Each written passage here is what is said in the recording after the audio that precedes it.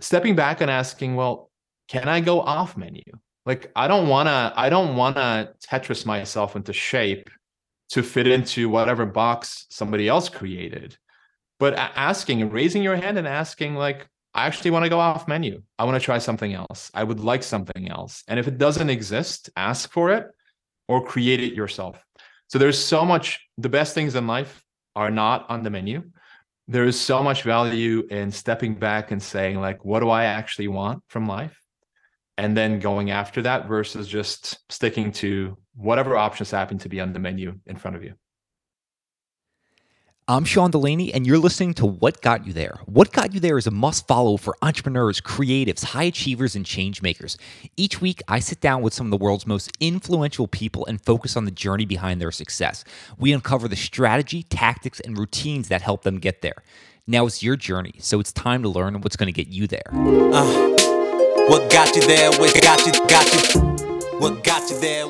Who is ready to wake up and stop sleepwalking through life? Hey guys, it's Sean, and if you are, then you are going to love today's podcast with rocket scientist turned award-winning professor and best-selling author Ozan Varol. Now, you might remember that name because he was originally on episode 205 for his book, How to Think Like a Rocket Scientist. But today, Ozan is back on the podcast to talk about his new book, Awaken Your Genius, Escape Conformity, Ignite Creativity, and Become Extraordinary. He really dives into practical ways that we can start living a more authentic life, how to unlock the creativity we all have, and how we can become the artists of our own life. Hey guys, it's Sean, and for the last 15 years, I've been working at the intersection of elite performance, entrepreneurship, and personal development. Now, as a success coach, former professional athlete, entrepreneur, and podcast host, my mission has been helping people discover their untapped potential and live their best life. Now, after being an advisor to Inc.'s fastest growing companies, interviewing billionaire business titans, and personally coaching CEOs and executives, I've put together the most impactful tools and exercise into my online personal growth course called You Unleashed. Now, if you've been looking to get access to a course that's going to help you expand your potential, to help you overcome your obstacles, cultivate your passion, and create your purpose, then head to whatgotyouthere.com/you dash unleashed. That's whatgotyouthere.com/you dash unleashed, or click the link below to check out my online personal growth course called You Unleashed. Ozan, Sabubona. Hey, Sean, great to see you. Thanks for having me back on the show. Yeah, it is great to see you. Your second time on the show, originally on episode 205 with your first book, How to Think Like a Rocket Scientist. But I would love for you to give listeners just a little perspective behind the Sawubona, the Zulu greeting I said when you first came on the show. What does that mean, and why is it important to you? Yeah, it literally means I see you, but it goes beyond the simple act of sight. It really means I see your humanity. I see your personality. I see that like you're a human being who's a memory to somebody. You're not just a transaction. You're not just someone standing between me and my, caramel macchiato at Starbucks. You're not a business card. You're not your title. You're not who you voted for in the last election. It means I see you as a person and I recognize you. And I love that because it's so rare in this day and age. We often see past people, and so when I first read about that saying and actually what it meant, it really touched me because it really is very rare in this day and age where we're just sort of rushing through life, and even with our friends, we're not really taking the time for that deep connection. And so there's a section in the book where I include that phrase, and I love that you opened the interview with that. Yeah, I love that. What I try to do it, and believe me, I'm just like everyone else. We're rushing through our day, but it's like, can you find those little moments with the person in front of you, whether it be at the grocery line or when you're with one of your kids, where you're just truly seeing them. And I love the part about that is they're not a title. It's like they exist, they matter. So I appreciate you both putting that in the book and then adding some light there. Another thing I want to get your take on is on your computer, you have a Post-it note, or it's actually on your desk. What is the Post-it note and what is the significance of this? The Post-it note says, it's an equation. Bear with me. I will explain it. The Post-it note says 0 0.8 times 0 0.2 equals 0.16. Now, we're not going to be talking about math in this conversation, but let me explain what it means. So I have really vivid dreams, And I do a lot of dream journaling. So one of the first things I do when I wake up is to journal about the dreams I had the night before. And a couple of years ago, I had this dream about this equation, which is the one I just shared with you. 0.8 times 0.2 equals 0.16. I don't normally dream about math. And I just remember being in the dream and being really confused. I was an astrophysics major, so the middle school math checks out. The equation is right. But in the dream, I was really confused because I was looking at this equation through the perspective of a mathematical beginner. And I was really confused that the product of two numbers could be less than each number. So you've got 0.8, 0.2 equals 0.16. 0.16 is less than both 0.2 and 0.8. So I journal about the dream, and the meaning of it wasn't immediately clear to me. And then a couple of days later, it hit me, which is that when we operate at a fraction of our capacity, so when we're operating at a 0.2, for example, instead of 1, the output becomes a fraction of what we actually put in. And I was reflecting on that and what it means for attention in general. So most of us rush through our day, as we just discussed. We're moving from one email to the next, one notification to the next. Many people listening to this conversation are probably doing something else in the background. Our attention is constantly fragmented. And when that happens, what our output suffers, what we put in. So if you're operating at a 0.2, the output is going to be a fraction of what you're actually capable of. And so I was reflecting on that dream, and the post-it on my desk is a reminder of the power of full attention. So giving full attention to whatever it is that you're working on. Most people, when they meet like a really charismatic leader, they'll say something like, they made me feel like I was the most important person in the room. Imagine giving that type of attention to everything you do. So not just deep work in Cal Newport's memorable phrase, but also deep rest, deep reading, deep watching, deep love, deep hugs, deep connection, deep everything. Because when you lean in and you're at a 1.0, the output is going to be so much better versus the fragmented attention that most of us operate by. You just used the phrase lean in. When did you really start to lean in? And did this start as kind of just an intentional act and then was kind of difficult in the beginning like most habits are? And then the more you did it, the stronger it became and your ability to lean in just kind of grew stronger over time? For sure. And I was one of the people who suffered from fragmented attention. I would get up in the morning, and reach for my smartphone right away and like check Instagram, check Facebook, check the news, check my favorite sports sites. And my attention immediately in the morning would be fragmented in a million different directions. It was the digital equivalent of like gorging on a bucket of M&Ms for breakfast every morning, right? And so we think about food being toxic, but information can also be toxic. Fragmented attention can also be toxic. So I noticed that my creativity suffered greatly because I was intaking not only junk information, but also just polluting my mind with stuff I didn't need to know about first thing in the morning, which is like the most creative time of my day. And so the change began by me noticing that there was a problem that was being caused by fragmented attention and intake of toxic sources of information.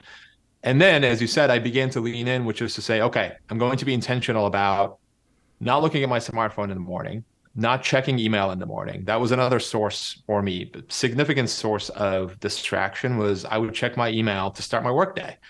And so I would be tackling other people's problems and other people's to-dos versus using like the first 2 hours of my day, which is the most creative, and everybody's different, but for me, that's the most creative time period.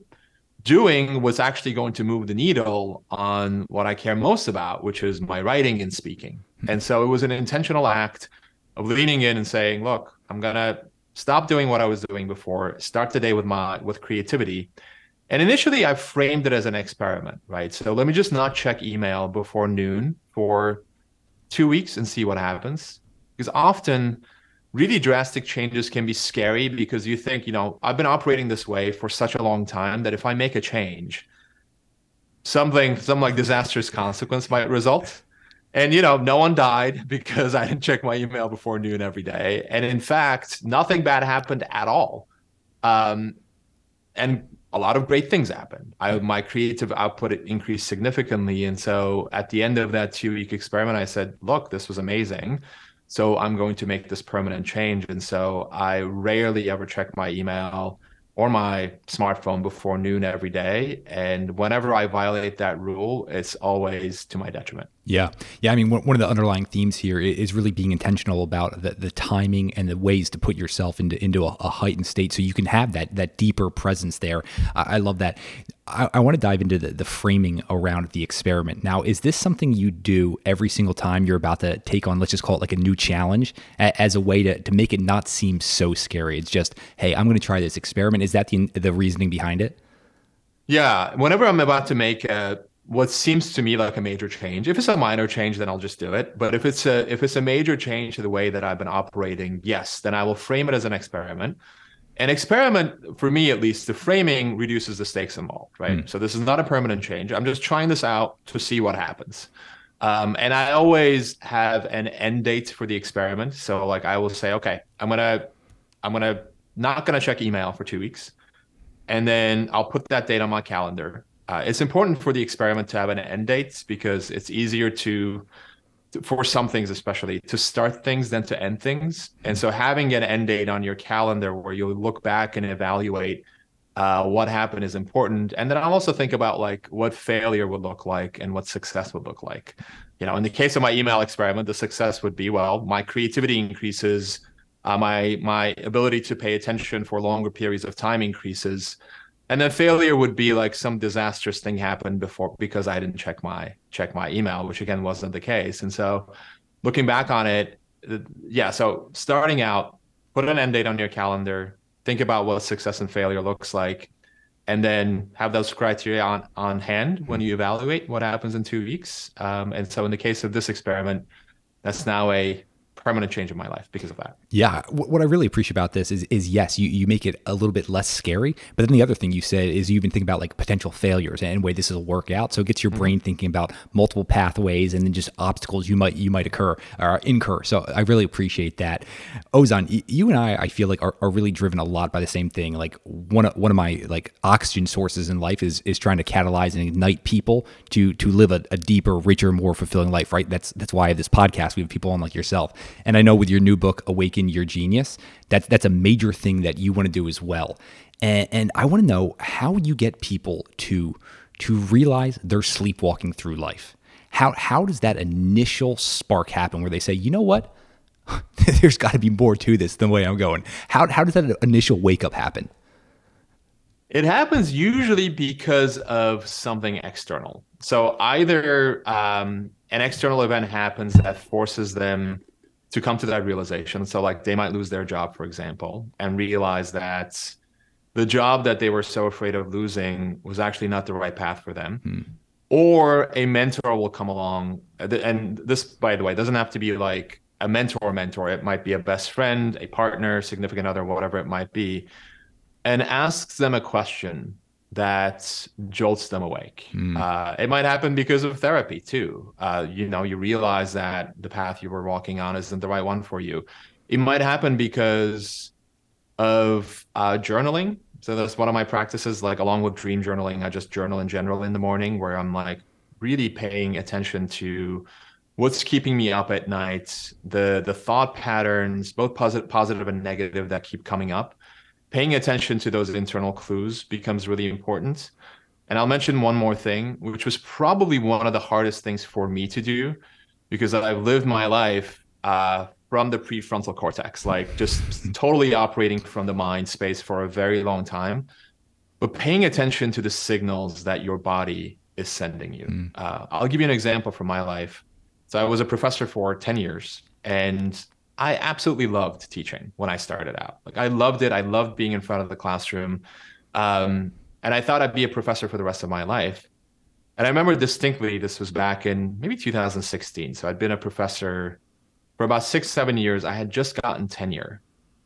I remember, again, walking in front of the class, getting behind the podium, taking out my notes to teach.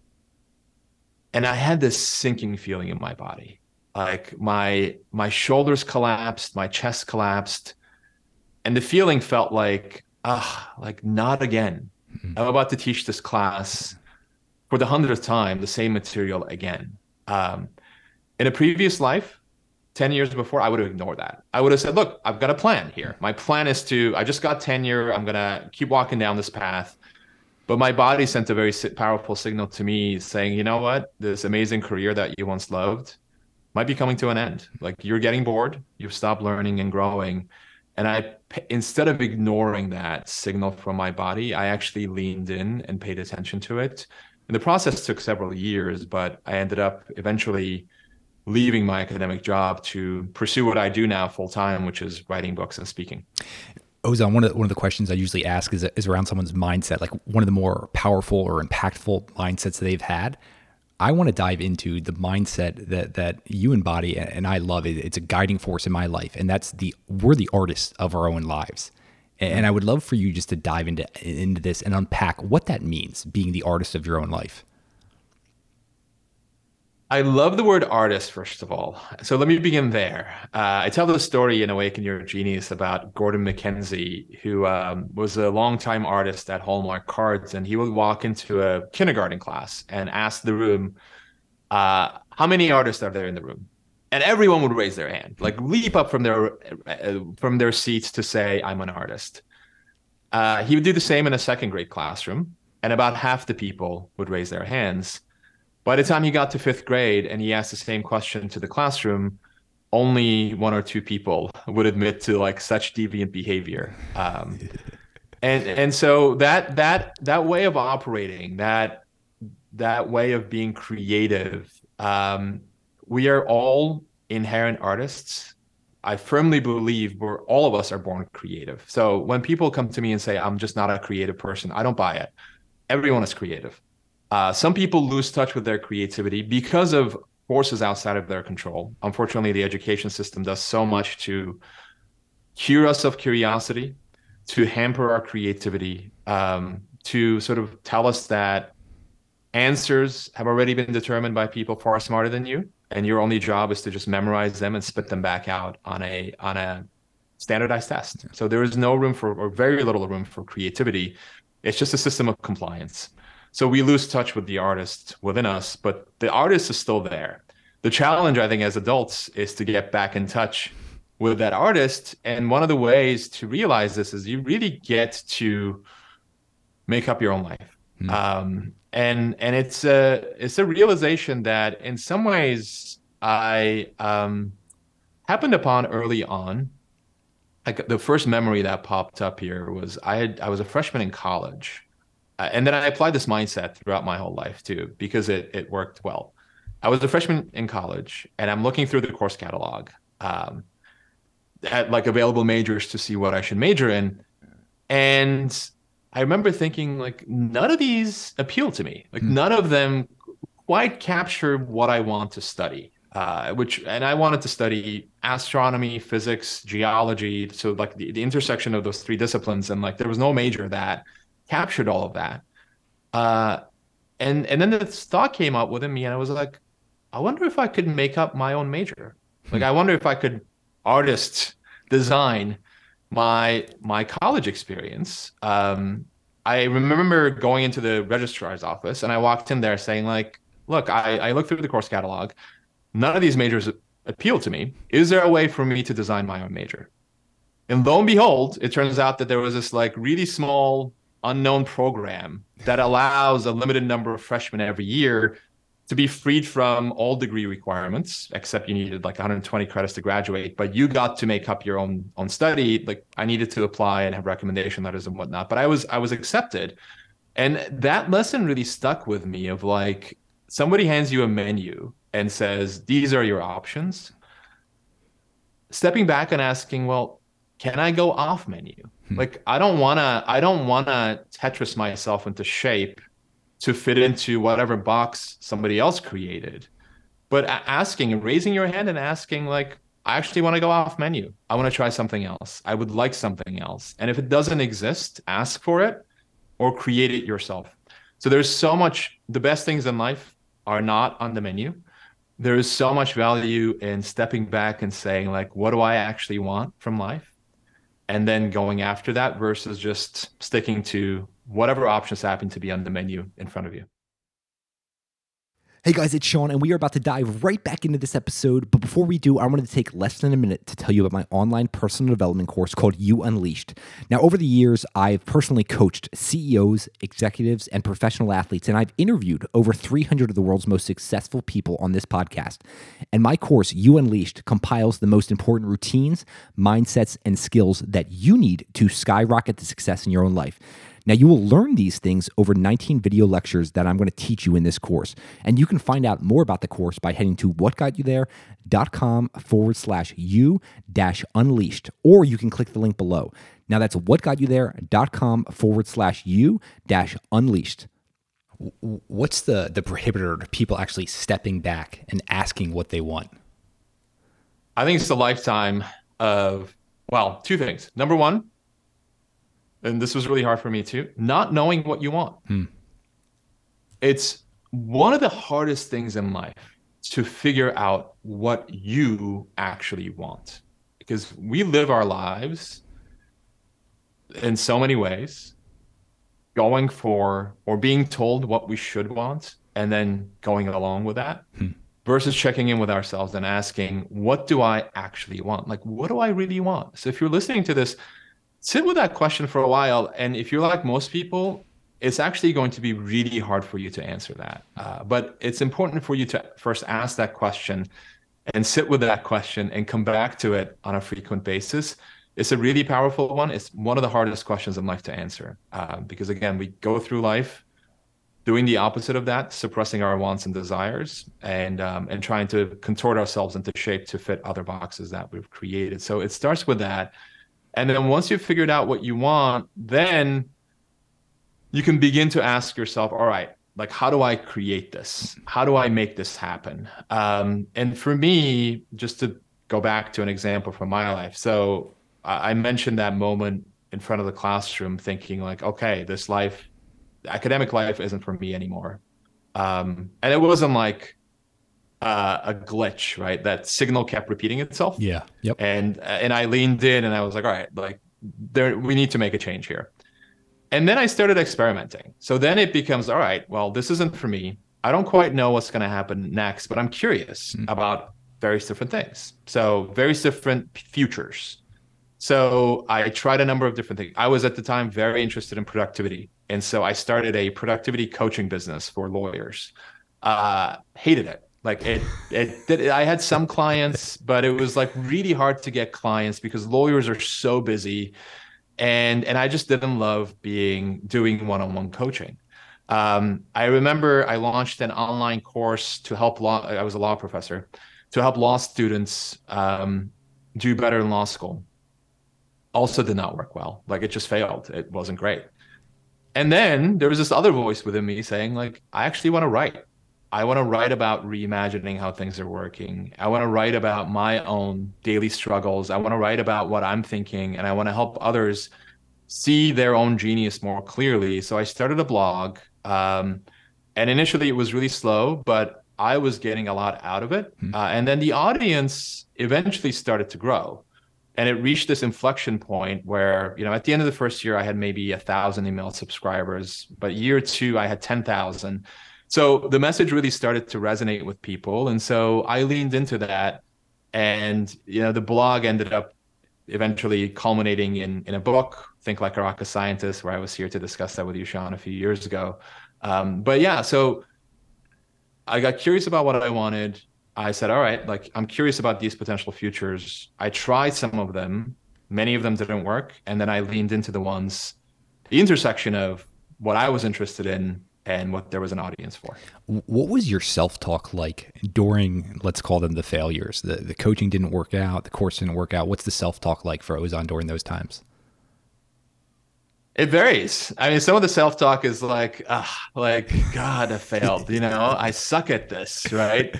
Like, what am I doing wrong? That voice exists for all of us, I think. And I think I find it disheartening when people pretend like failure doesn't suck. Like there's this whole celebration of failure culture in Silicon Valley, and I think it's unhealthy. It's unhealthy because whoever says they celebrate failure and they don't mind failing is probably lying to you. Yeah. I've failed more times than I care to remember in my life, and every single time it sucked. Yeah. And I don't think you can like ignore the suck. Yeah. And I don't think you can be like, I'm just going to celebrate this failure. Like human beings don't operate that way. I don't operate that way. So when I fail, there's a grief involved with it. There's a grieving process. And there is a self-talk of like, I can't believe I failed. So you can't gloss over that. So I leaned in and I was like, well, I'm sad that I put in all this work into creating this online course that didn't find an audience. And then the second stage begins, which is the learning phase. So I look back on the failure. And this really, for me, helps reduce the grief and the stigma associated with failure, which is to say, failure is the best teacher if you know how to approach it properly. So I can look back on that online course, for example, and ask myself, okay, what can I learn from this? What skills did I pick up here that I can apply to my next project? And so I learned invaluable skills in putting that online course together. Like I knew nothing about copywriting, for example, and I became an excellent copywriter. That online course didn't find this audience, but I took the copywriting skills that I picked up from that course and I used them on a daily basis, for example, in like creating landing pages for my new book, Awaken Your Genius, or like designing other things that actually do have an audience. And I can bring those skills from what died and use them as fertilizer for what's awakening. And that mindset of looking back and asking, okay, what can I learn from this, also ends up reducing the stigma associated with failure. Yeah, what I really like about this is you actually confront like the brutal facts, right? Like, you know what? Yeah, this isn't working out, but you take the lessons in there, and then what's really important is you're forward facing, right? Like, all right, what's next? What are some experiments I can run? Let me get even more curious, and you take those lessons. I just think that's really helpful. One of the things I would like to know though is the title, Awaken Your Genius. What do you mean by genius? Yeah, I love that you asked that because I use genius in a very specific way, and it's not the way that most of us use the term. So most of us use genius to mean the smartest, the most talented, the most intelligent. That's not how I'm using the term at all.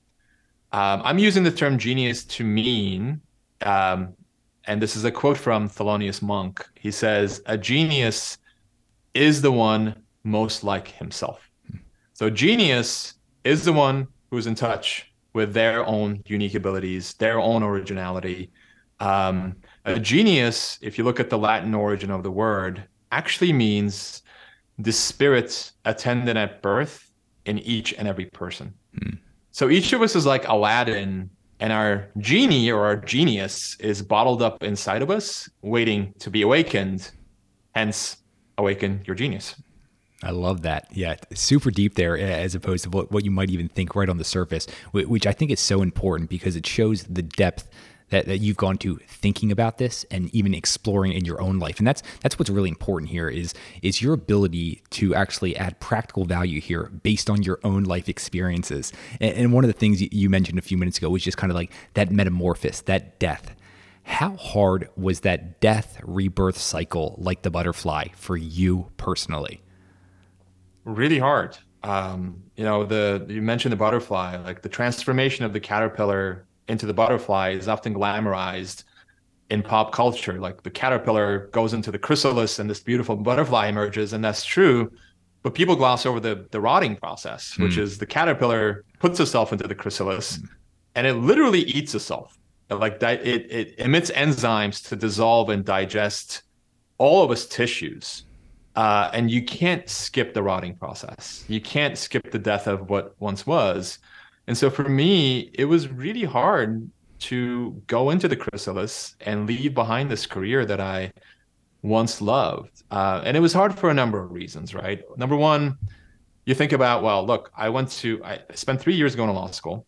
It was really hard to get a job in academia. Like it's a really cutthroat market. I not only got the job, but I got tenure. And tenure means a guaranteed paycheck for life. Yeah. Like it's the most stable safety net that you can imagine. I can't get fired. And then there is the part about my ego, which is I had professor in front of my name for nearly 10 years. And giving that up is really, really humbling. Like when I thought about doing that, my ego was kicking and screaming and saying, dude, look, what are you doing? Are you out of your mind? You're about to leave behind everything you worked so hard to build. But not only that, you're going to be a beginner again. Like you're going to lose your credibility. You're not going to have professor in front of your name. You're not going to have this established reputation that you worked so hard to build in your field. That's all going to be gone. Which one for you was harder? Getting rid of everything you worked so hard for, or saying, you know what, I'm actually at the bottom of the mountain again. I'm a complete beginner in whatever it is I'm going towards next. I think it's the latter. And everyone's different, but for me, Yeah. it was I'm at the bottom of the mountain again. Like I'm a beginner again. I'm a nobody. I'm a blogger. I'm starting a blog from scratch. Nobody knows who I am. Nobody cares that I was a law professor before. Um, I think that was the hardest part. Now, there is a lot of freedom in that too, right? So by beginning again, you're sort of saying, well, look, I'm writing on a blank slate. Like I'm just putting behind what I built in the past and I'm writing on a blank slate. And there's so much creative freedom in that, but it's also really humbling. Yeah. How much of the outside, the external, the friends, the family, all of that, how hard was that to get rid of? Like, oh, what are they going to say about me? Because that's just something I hear a lot of people bring up is just the impact the people closest to us have on us, and how they think about us, and just that fear. What was that like for you? For sure. And I got conflicting messages. So my colleagues thought I was making the biggest mistake of my life. And they were like, they were very upfront about saying this to me, saying like, you are making a huge mistake. No one leaves a tenure job. No one does. You're out of your mind. But I'm also fortunate to have a very supportive partner in my wife, Kathy, and she was extremely supportive. She said, look, if this is the direction that you want to head in and you think this is the right path, and like I had done my homework, it's not like I was leaping blindly into the unknown. This experimentation played into it. The fact that my last book, Think Like a Rocket Scientist, was successful played into it for sure. It was only after that book came out that I decided to leave the safety net. So I was getting conflicting messages. But to those who are listening, I think in many cases, by the way, when you do undergo a transformation like this, you end up being a beacon for people. You end up becoming a lighthouse. You end up becoming an example of what can happen when you take the risk of dancing with uncertainty, when you take the risk and go through the grueling process of transformation. And if someone can't see the value in that, if someone can't wrap their head around your transformation, in my view, it's their problem, not yours. If they're unwilling to see why you're doing what you're doing, if they're unwilling to lean in with curiosity, they're probably not your people. And if you've got a lot of voices like that surrounding you saying, you've got no business doing what you're doing, you should go back to coloring between the lines.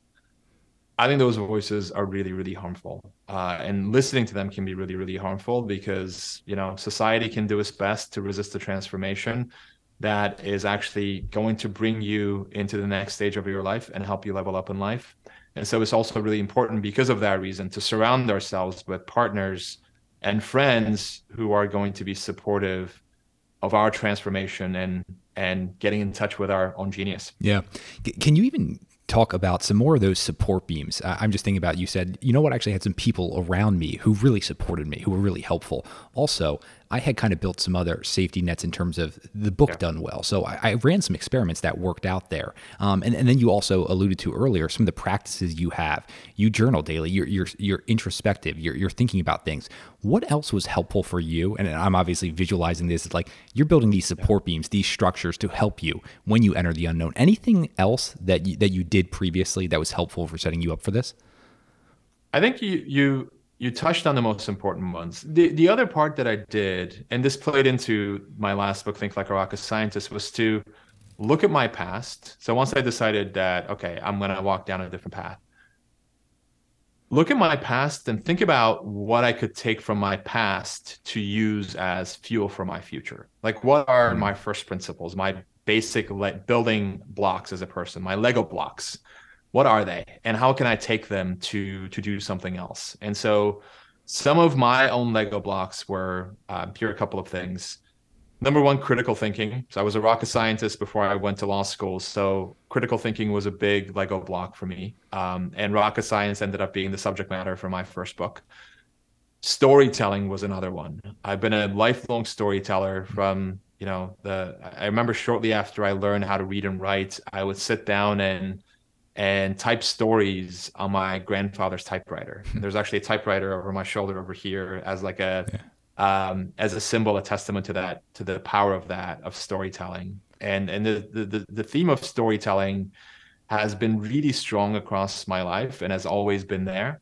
And so that was part of it. And then, a decade spent in academia where I was teaching these big required first year classes filled with students who didn't want to be in the room.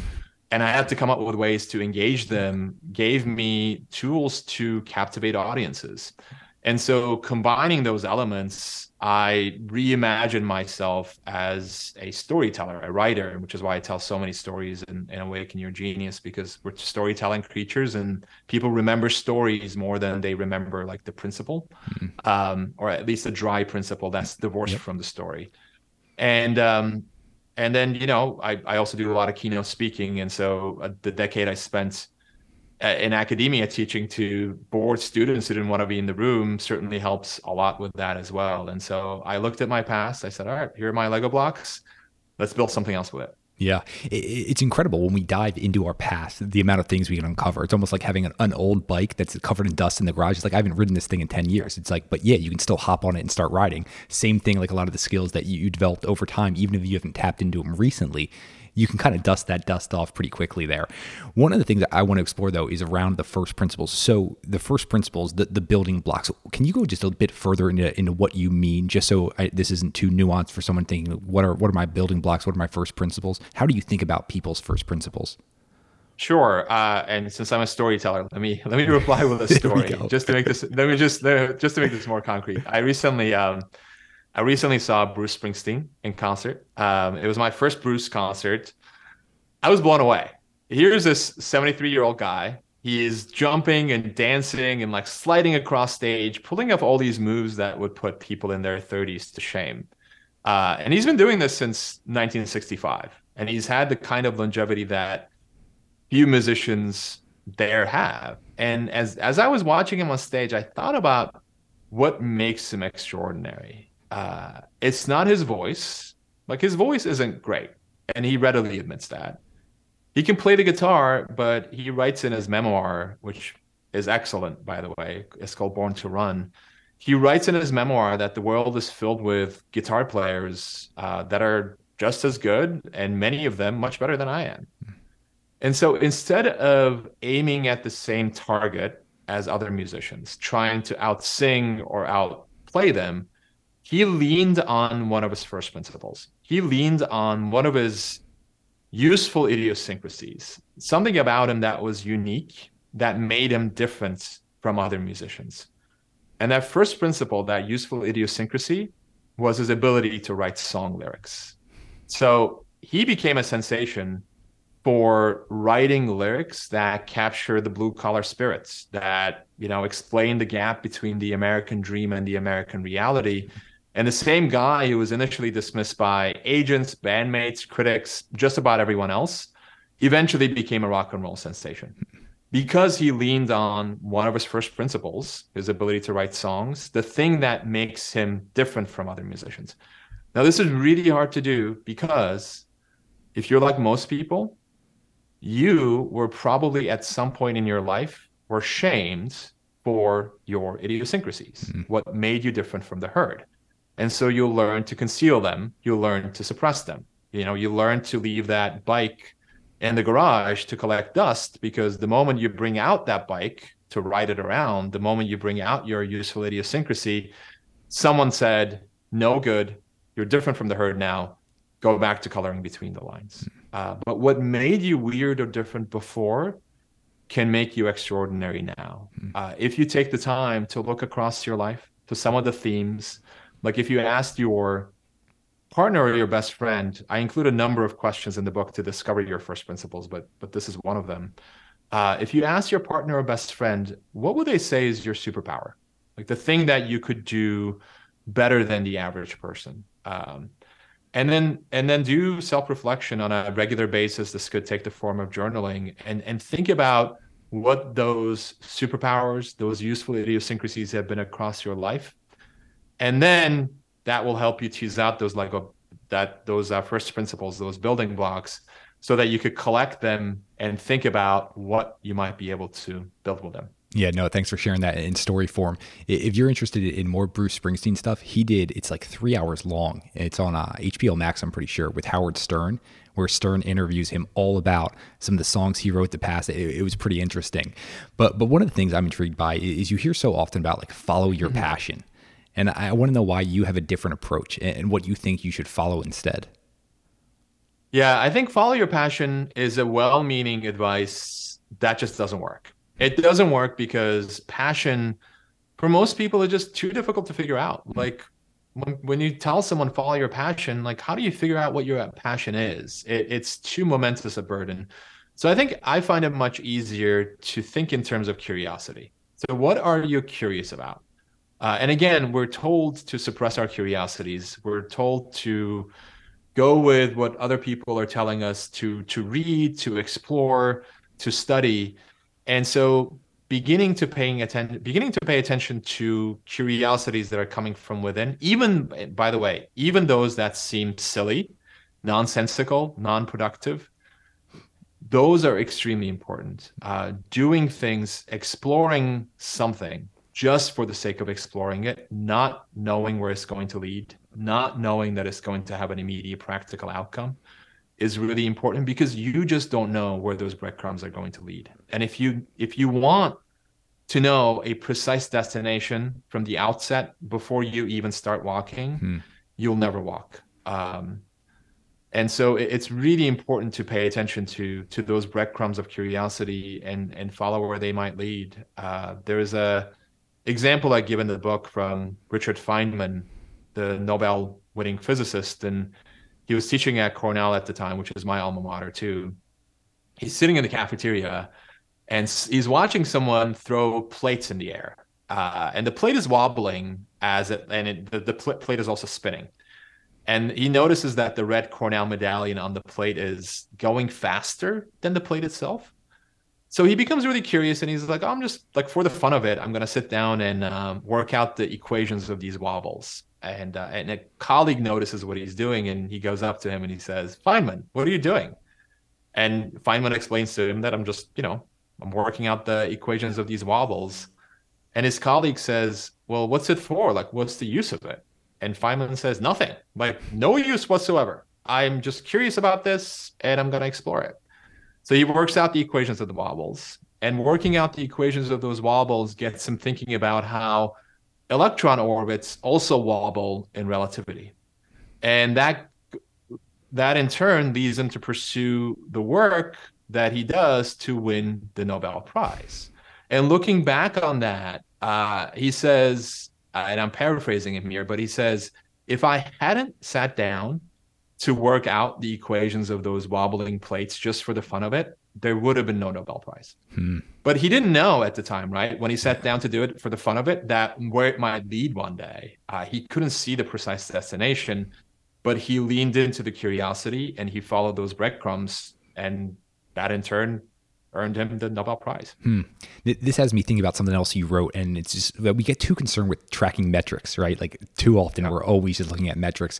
And I'm wondering, you said following your curiosity, what else should we actually be measuring? Yeah, I think it's more important to be careful about what we are measuring.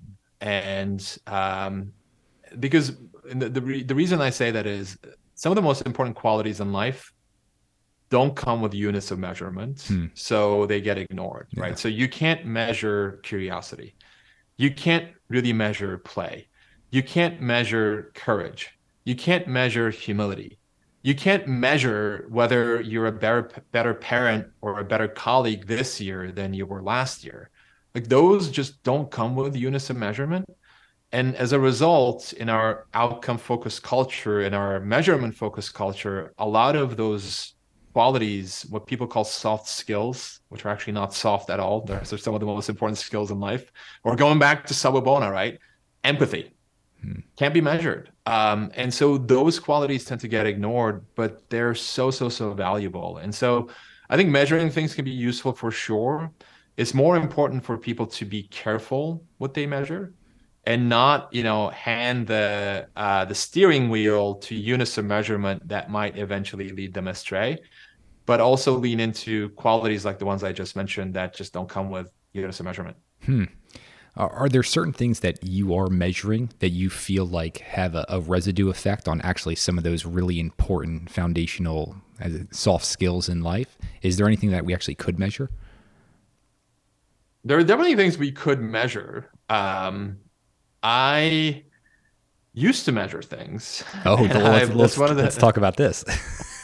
For example, I used to measure when I wrote Think Like a Rocket Scientist. I would have a word goal for the day. I would be like, okay, I'm not getting up from my seat until I wrote 1,000 words. And number of things happened. One, I hated myself when I did not hit that goal. And two, there were days when I would hit the goal, but what I would write was crap. Um, and I was incessantly focusing on this one metric I had set to myself in ways that were detrimental because they created this environment for me where my writing became stilted and forced. And so I took a different approach with the writing of this book. I did not have a writing goal. I did not have a daily goal for myself. And by the way, I'm speaking as a person who had like self-discipline as one of his superpowers. Like I was rarely the smartest or the most capable person in the room, but I could out-discipline just about anyone I know. I could outwork just about anyone I know. And so that was part of my identity for a long time until that identity started to get in the way. And that doesn't mean like the way that I was doing things before was wrong. They may have been right for what I was doing at the time. But for the writing of this book and where I am in life, discipline was actually getting in the way. Discipline was forcing my writing to come out in a non-playful, non-creative way. And so with the writing of this book, I took a different approach. There were days, even when I was under a deadline, where I didn't write at all because there was nothing. It's like, if you think about surfing, right? You show up with your surfboard and there are no waves. Now, you can force yourself to surf even when there are no waves. And I did that for a long time and I would hate myself.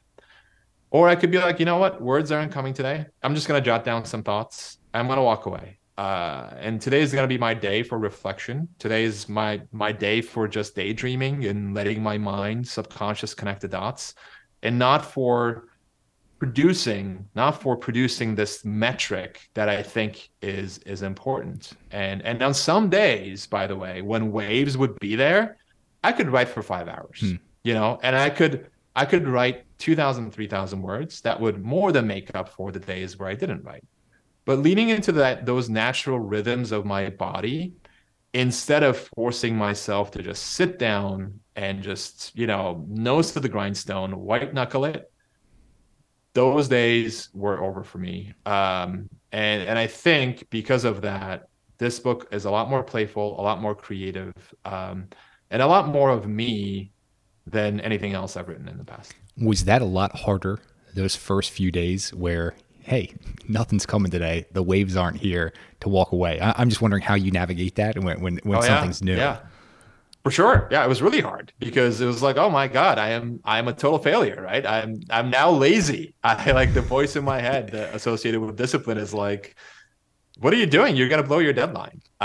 Which, wasn't true. I actually turned in the book on time. And by the way, my last book, Think Like a Rocket Scientist, I turned in 2 months before schedule, like before the deadline itself, which my editor was like, this might be a first in publishing history.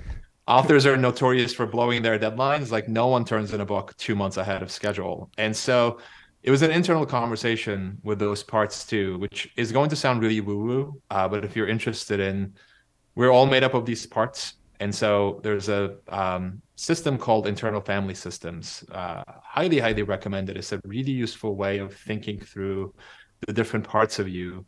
And so the part of me that was associated with discipline would have that self-talk on days that I wouldn't write, saying like, you're a total failure. You are going to blow the deadline.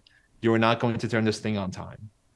And having a conversation, again, as ridiculous as this sounds, having an internal conversation with that part and saying like, thank you, discipline, for bringing this to my attention. I really appreciate it, but I got it. Like I am so thankful to you for all the service you perform these days. Like here's a gold star. But right now, what's best served for me is if you can take the role that you played in the past and do something else with it. And so for that, the something else might be, I want you to become really disciplined about making sure that I have time to rest. Or I want you to become really disciplined about making sure that I have time to daydream, because daydreaming is where I get my best ideas. And so repurposing some of those parts away from the roles that they played in the past and into new roles becomes a really powerful way of shifting your own psyche. And again, not chastising them. I get really worried, and I see this a lot in pop culture, where people like refer to,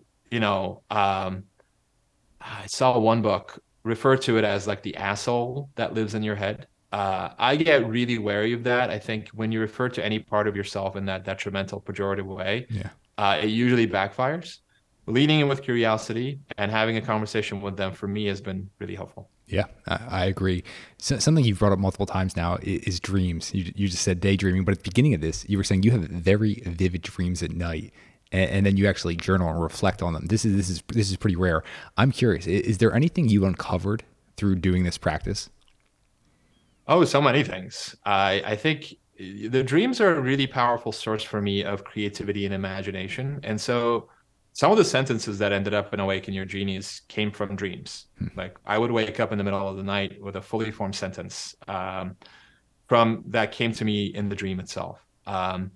Or sometimes dreams have symbols in them, and then it's sort of fun to think in the morning about like what that symbol could mean for where you are in life right now. And our subconscious in many ways communicates to us through our dreams, and so your dreams can send you really powerful signals for that reason. And I've also found that the more I pay attention to my dreams, the more I journal about them, the more powerful they get. It's almost like someone, like there's somebody within me who's like, oh, like someone's actually paying attention to these. let's dial up the volume and see what happens. And so like I mentioned the example of 0.8 times 0.2 equals 0.16. But there are sentences that ended up wholesale in the book that came to me in a dream. Are you able to go back to bed when you wake up with something that vivid? Yeah, I am usually. I do need to write it down though. Yeah. Otherwise, if I can't write it down, then like it will keep nagging me because I don't want to forget it. And so I will have, speaking of post-it notes, I'll have post-it notes right next to my bed where I can like jot down a quick thought if it's something that I don't want to forget in the morning. Yeah. Do you have any other practices that are just somewhat interesting? Maybe not everyone has them. Yeah, dreaming about or journaling about dreams is certainly one of them. I think the other one is putting myself on what I call putting myself on airplane mode.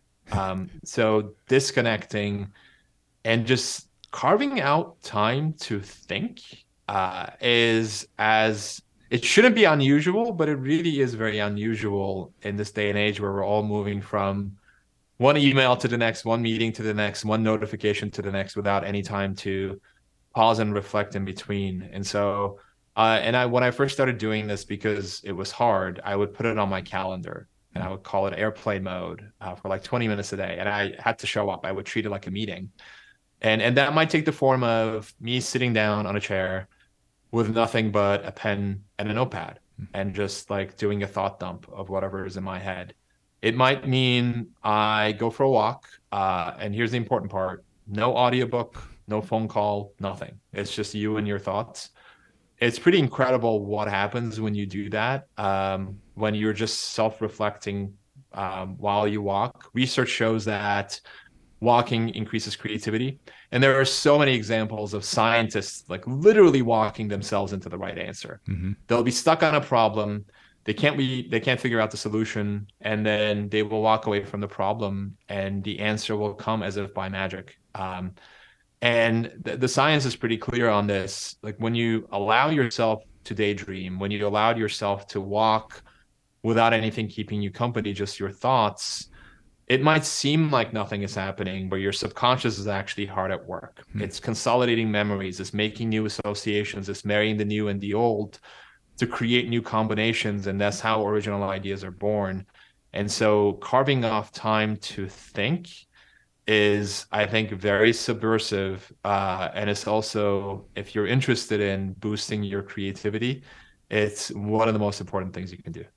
Thinking about some of those other really important things, what about the most scarce resource we have? What is it?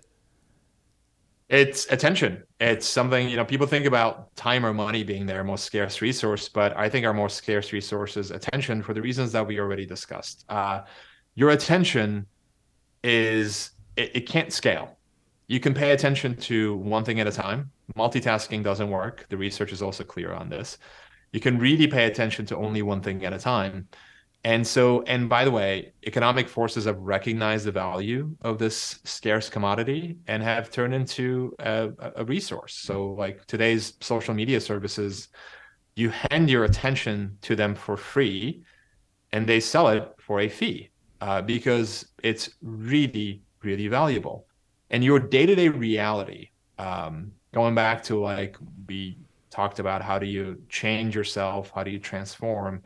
Your day-to-day reality is determined by what you pay attention to. If you pay attention to junk, your life turns into junk. And that was the case for me, for sure.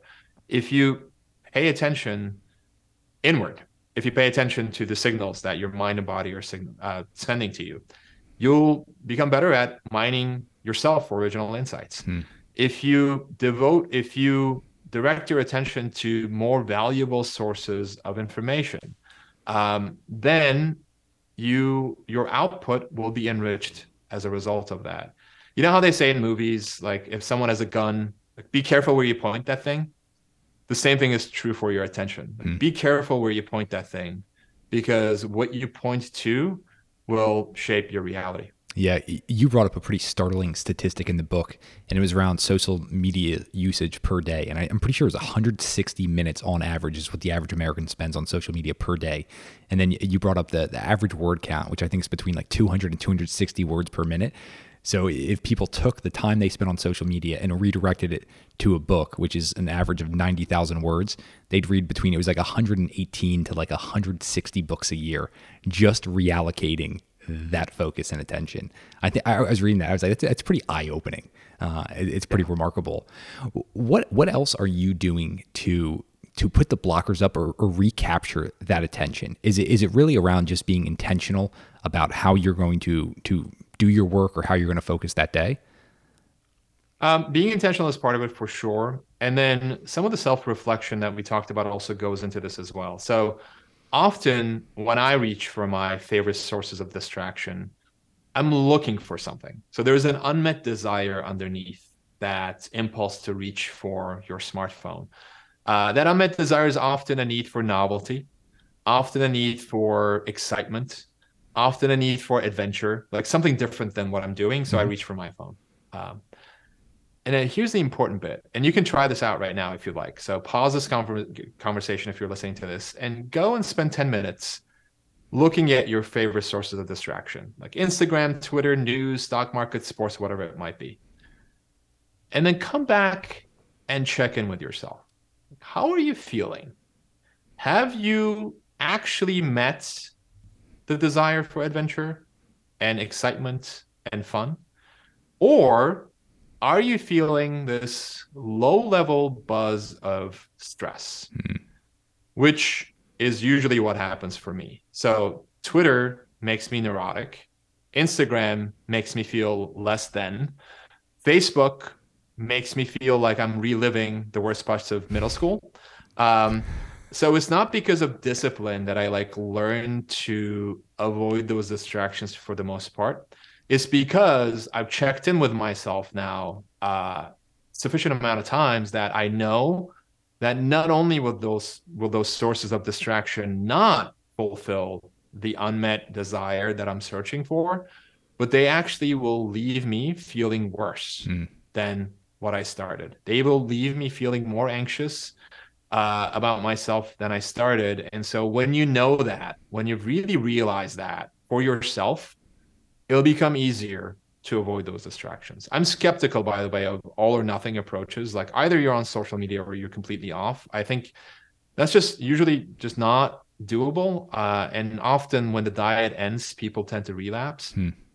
And so I am much more in favor of moderation. And for me, moderation becomes easier when I'm intentional about what I'm doing and when I know the effect that some favorite source of distraction is going to have on my psyche. Yeah, I really like that approach. I'm wondering for you, Ozan, what have been some of the most impactful resources you've come across over time? I'm asking because you're sitting in front of a very large bookshelf, but then also you bring up a wide range of quotes. You've got a ton of Rumi in the new book, which I Yeah. love. So I'm just wondering, what for you have just been really impactful resources you've gone to over the years? There's a number of them. I love exploring bookstores, and so one of the reasons why there's so many different stories and so many different principles from really varied disciplines in the book is because I read really widely, and I read really widely by doing something that we talked about before, which is like following the breadcrumbs of curiosity. And so I'll walk into a bookstore and I'll walk past the bestseller section and I'll just like go and look at the other shelves and see the older books that have fallen out of mainstream awareness.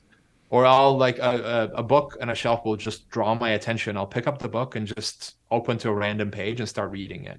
And if it draws my attention, if it piques my curiosity, then I'll actually buy and read the book. Hmm. But paying attention to like we mentioned, for example, Bruce Springsteen's memoir, Born to Run, which was a bestseller. But I read it not because I'm a musician, but I was just really interested in his creative process. Um, I read a number of books about screenplays because I'm interested in storytelling. So I'm really curious about how different creatives approach their craft. So there are stories in the book from film directors like, Mike Nichols and Quentin Tarantino and others as well, and or like I'll read business books, but again, not the business books that everybody else is reading, because when you're reading what everybody else is reading, you'll often be thinking what they're thinking as well. So there's so much value in looking where other people are not looking, Hmm. which means walking past the shiny new popular sources of information to those gems, the undiscovered gems that are collecting dust on a bookshelf somewhere. And this is a proverbial bookshelf, not just the literal one in a bookstore, but ideas that have fallen out of mainstream awareness that no one is paying attention to because they're not new. Ozan, your curiosity just exudes out of you. A few years ago when we had you on, I asked if you could do this long form conversation, just ask questions of anyone dead or alive. Who would you love? You responded to a few people, but I'm wondering if I asked you that right now, who would you love to sit down with? Oh God, I actually don't even remember my Don't. response from last time. I'll bring them up afterwards. Okay, sounds good. God, a number of people came up. I think Abraham Lincoln would be on that list for sure, just because his life story is incredible. He failed so many times, and I mean, he was the president of the country in a very, very, very difficult time period, and he had this incredible knack for bringing people together who didn't think alike.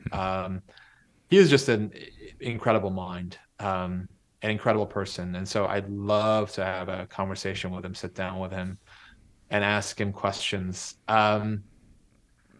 Who else? I'd love to talk to Quentin Tarantino, one of my favorite film directors. Talk about reimagining the status quo in filmmaking. He like Pulp Fiction is one of my favorite movies of all time, and it totally upends the chronological structure that a movie normally proceeds in. And I'd love to get inside his mind, his brain, and ask him questions about his creative process. Um, from the business world, the first person that popped to mind is Sarah Blakely. She's the founder of Spanx.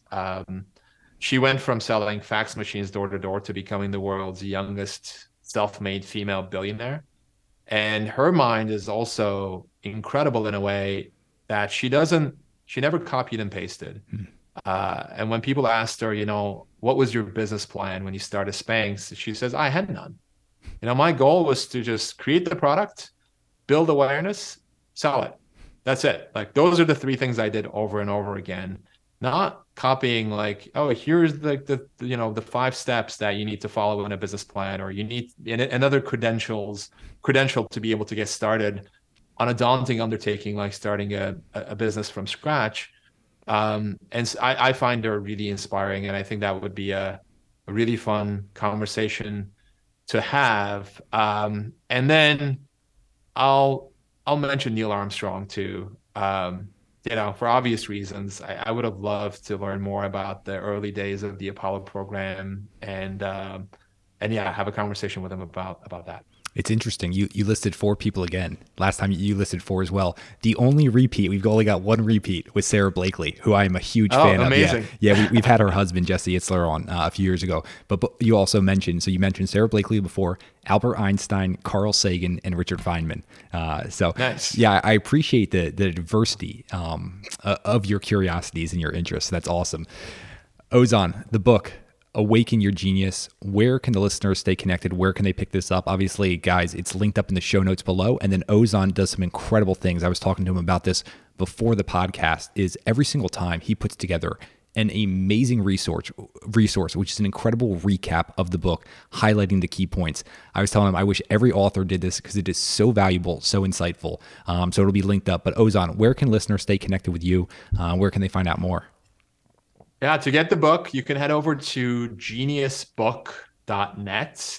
And if you buy the book, if you go to that link, there's a special bonus there for ordering the book. It's a free mini video course with 10 life-changing insights from the book that you can apply right away. And it's really short, so you can watch it in less than 30 minutes.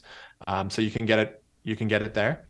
And then if you'd like to keep in touch with me, I'm not active on social media for the reasons we talked about. The best way to do that is to join my email list. I have one email that goes out every Thursday to over 45,000 people that shares one big idea that you can read in 3 minutes or less. The easiest way to sign up for that is text my first name, Ozan, Ozan, to the following number, 55444. Or if you want to jump on the web, you can go to my website, which is ozanvarol.com. That's Ozan, V as in Victor, AROL.com. As always, thanks for listening, and all of that will be linked up in the show notes below. You guys made it to the end of another episode of What Got You There? I hope you guys enjoyed it. I really do appreciate you taking the time to listen all the way through. If you found value in this, the best way you can support the show is giving us a review, rating it, sharing it with your friends, and also sharing on social. I can't tell you how much I appreciate it. Looking forward to you guys listening to another episode.